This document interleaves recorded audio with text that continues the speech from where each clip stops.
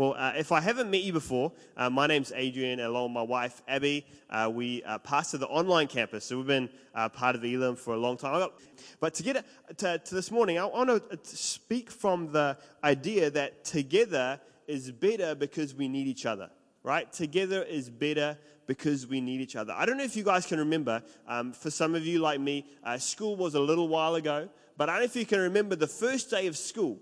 Some of the questions you asked, the first question you asked was who's my teacher, right? Who's my teacher and who else is in my class? You kind of wanted to know that. That was quite important. And once you knew who your teacher was and once you knew who was in your class, you were wondering who you were going to sit next to, right, for the year. That was important. And you kind of fell into two categories, right? You were either in the category that your behavior was really, really good, and so the teacher would place you next to naughty students, hoping that your good behavior would rub off on them, that you would have a positive influence on them. Or maybe you were in the other category, right? That your behavior was so impressively bad that your teacher would try and put you or position you next to good students, hoping that you would be less of a distraction to yourself and to everybody else around you. I don't know what category you fell in, but you probably do. You might know what your neighbor fell into. Maybe you can look at them and you're like, yeah, definitely you're on the naughty list. But what was important was the people that you were placed around, right? The people that you did life with, the people that you were positioned besides, made a massive impact on how your school year would turn out. And I'd love to propose to you that today is still the same. That who you are positioned next to in life actually makes a big difference.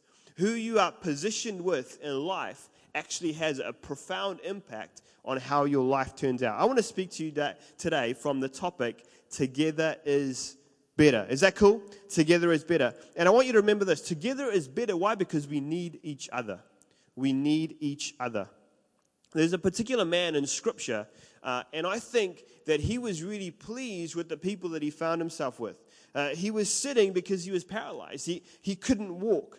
But I think if he were to speak to us today, he would let us know that he was very glad that on the day that they found him, he was very glad about who he had positioned around him, the people that he had positioned around him. I'm going to read to you from Luke chapter 5, starting at verse 17. And if you got the Elam Christian Center app, you can pull that out and the notes will be on your app, or you can check out the screen and follow along with me. Here it says this. It says, one day Jesus was teaching, and Pharisees and the teachers of the law were sitting there. They'd come from every village of Galilee and from Judea and Jerusalem, and the power of the Lord was with Jesus to heal the sick. Some men came carrying a paralyzed man on a mat and tried to take him into the house to lay him before Jesus. When they could not find a way to do this because of the crowd, they went up on the roof and lowered him on his mat through the tiles into the middle of the crowd. I don't know if this was the person's house. They probably wouldn't have been stoked about this, right? Just climb up on someone's roof and start pulling the tiles off. And it says that they lowered him on his mat through the tiles into the middle of the crowd right in front of Jesus. When Jesus saw their faith, he said, "Friend, your sins are forgiven." And it goes on in verse 24. So he said to the paralyzed man, "I tell you, get up, take your mat, and go home." Now, I noticed something when reading the story. I don't know if you made the same assumption as me. When you read the story, you assume that these people that carried this man were maybe his friends, were maybe relatives, were maybe his brothers, were maybe someone that he knew quite closely. But when I read it, it doesn't say anything of the sort. It just simply says men. And so I begin to wonder, who are these men? How does he know them? Are they simply men that saw him begging, that saw him sitting on the side of the road and maybe were in close proximity? Maybe they were there begging with him. Maybe they were also underprivileged people within his community, or maybe not. Maybe they were wealthy business owners that walked past him. Maybe they were people that had seen him before. I wonder how they knew him. I don't know how they knew him, but what I do know is that he was very glad that these men were positioned near him. He was very glad that these people were around him. Why? Because he couldn't get to Jesus on his own, right? He couldn't walk, and so he needed these men. He needed these people to carry him to Jesus. Whether they knew him or not, on this day, they decided to be of help. They decided to do life alongside with him. And perhaps the story can act as a reminder for us all. Perhaps the story can remind us that actually we need those around us. Actually, we need the people that are positioned around us to help us, because there's going to be seasons in all of our lives when we can't do it on our own, right? But there's going to be seasons in our life where we need somebody to carry us to Jesus, so to speak, when we need those around us to help us. We need someone to carry us there. You see, together is better because we need each other. You with me this morning? Together is better because we need each other. So what does together mean? What does it look like? I want to propose to you 3 things that I think together means. Is that cool? Together means a shared perspective.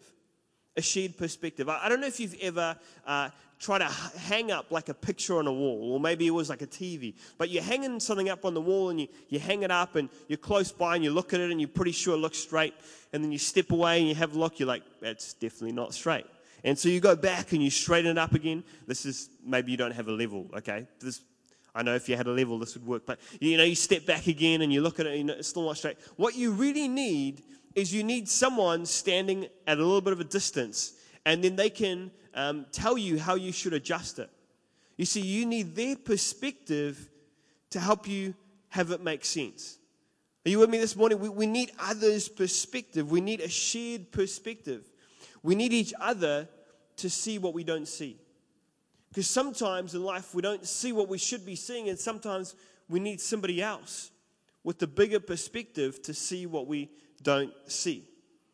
You see, some of you are going through a season right now where, because of your struggles, because of your difficulty, because of the pain, because of the hurt, you aren't able to see. And you see, this man was sitting down. He couldn't see Jesus, and he needed these other group of men to be able to see what he couldn't see. He needed a shared perspective. The paralyzed man's iniquities, his struggles were preventing him from seeing Jesus. I've had seasons in my life where things were hard, where because of the pain, because of the struggle, because of maybe my weaknesses, because of maybe my insecurities, I wasn't able to see what I needed to see. I wasn't able to see Jesus. I wasn't able to see what he was doing in my life, and so I needed others with a bigger perspective to begin to speak life, to begin to speak encouragement, to begin to lift me up of the position I was in and give me a different perspective. I don't know if you've ever been there, but together is better because we need each other. Together is better because we need each other. The second thing that I think together means, a vision for an alternative way. A vision for an alternative way.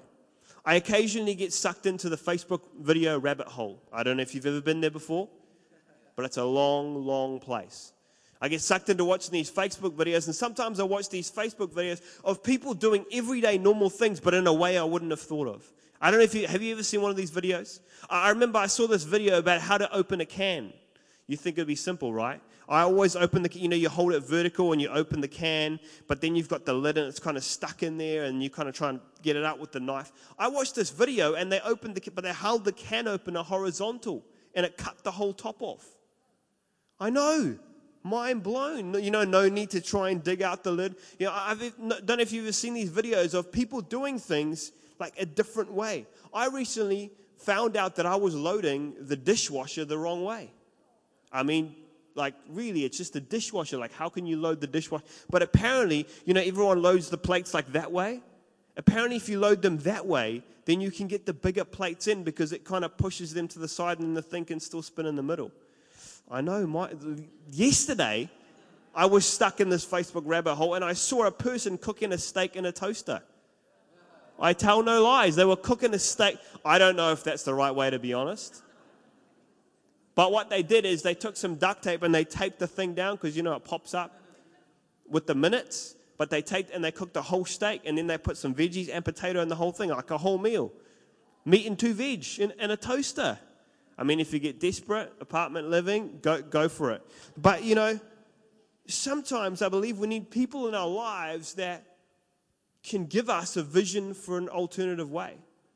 Maybe you've been looking for breakthrough. Maybe you've been seeking God, or maybe you've been looking for breakthrough in one way, but really what we need is another way. How many people, when they showed up to the house that was full of people, would have been like, showed up, sorry, no way in. I guess we'll just go home. But these men saw a different way. When the door wasn't open, when there was no room to even look through the window, they decided to climb up on the roof and go through from the top. How many people would have just showed up, realized it was full, and just called it a day there? Just said, that's it. Obviously not going to work. But these guys had a vision for an alternative way.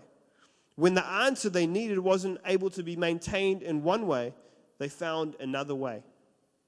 They didn't give up. They didn't leave there and think, oh, well, we gave it a go.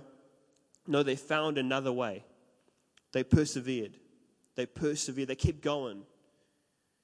And sometimes we need people in our life who are going to persevere for us, who are going to help us to find another way. There are countless stories online of people that have been running marathons and they've collapsed, or their legs have given up right before the end. I read this one story of a marathon runner called Chandler Self.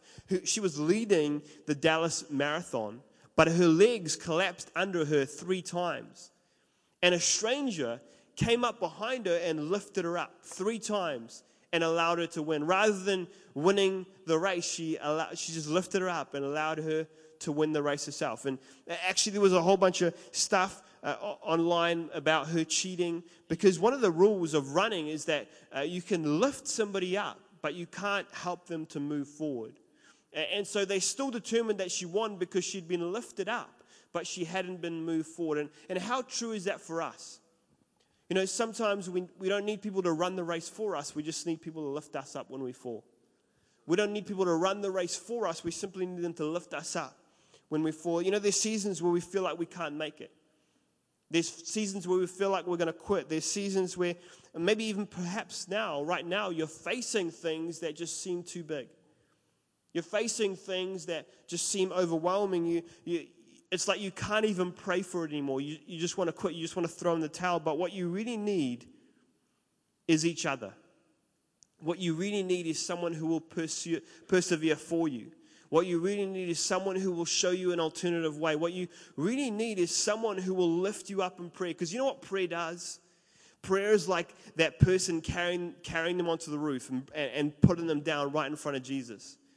Carrying someone to Jesus in prayer, persevering for someone is what we really need. We need each other. We need each other. We need to persevere for each other. We need to push through for each other. We need to pray for each other. We need to believe for each other. Are you with me this morning? Together means, the third thing I think together means a multiplication of faith. A multiplication of faith. I don't know if you've ever seen the show called X Factor, right? The singing one. And that they come together, and sometimes there's individual acts, sometimes there's group acts, sometimes there's duos. But sometimes what they do is they take a number of individual acts who by themselves are okay, but won't really make it, and they put them together and they make them form a group. And together, alone, they kind of would be okay. They probably wouldn't get really far, but together they could be amazing. They could go all the way. It's like, a group called One Direction that happened where they took individual acts and they put them together. And I think often the same thing takes place with our faith. Individually we may be okay. Individually we may have a small amount of faith to believe for something small. But maybe together, when we believe together, something amazing could happen. Maybe together, when our faith kind of collectively groups together, maybe we can believe for something amazing. Maybe that could take us all the way.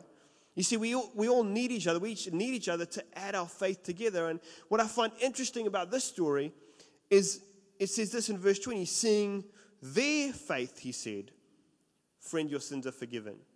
Seeing their group, multiple, seeing their faith. Normally we look at stories like this and we see Jesus speaking to the individual. But here it says their faith. It doesn't single out any of them. It says that their corporate faith, seeing their faith, plural, brought the healing. Jesus saw their faith, not just his faith. It was the faith of the men, not just the one. It was their combined faith that stirred Jesus to heal. Isn't that cool? Isn't that amazing? Some seasons of our lives, we can't seem to even muster the faith. We're so broken down, we're so battered, we're so hurt, and we feel too overcome with doubt to believe. But maybe if we had a group of believers around us that could believe for us. Maybe if we had a group of people around us that could believe for us. That's why being part of a corporate body is so important. That's why gathering together in church is so important. That's why gathering together in the week in small groups is so important. Why? Because we need each other. We need each other. That's why small groups is such an enormous part of who we are as a church. We're not a church with small groups. We're a church of small groups. We believe that small groups is where you're connected. Small groups is where you do life together. Small groups is where you can pray together, where you can believe together, where you can persevere together. We don't just talk about small groups because we think it's a nice thing to have. We actually believe that you need small groups. We believe that your perspective needs it. We believe that your vision needs it. We believe that your faith needs it. We all need to be connected in a small group. You see, you are created to do community. You were created to live in community, not to be alone. In fact, your life isn't just funner, happier, richer. Actually, your life is healthier by being part of a small group. I want to read you this quote. It'll blow your mind.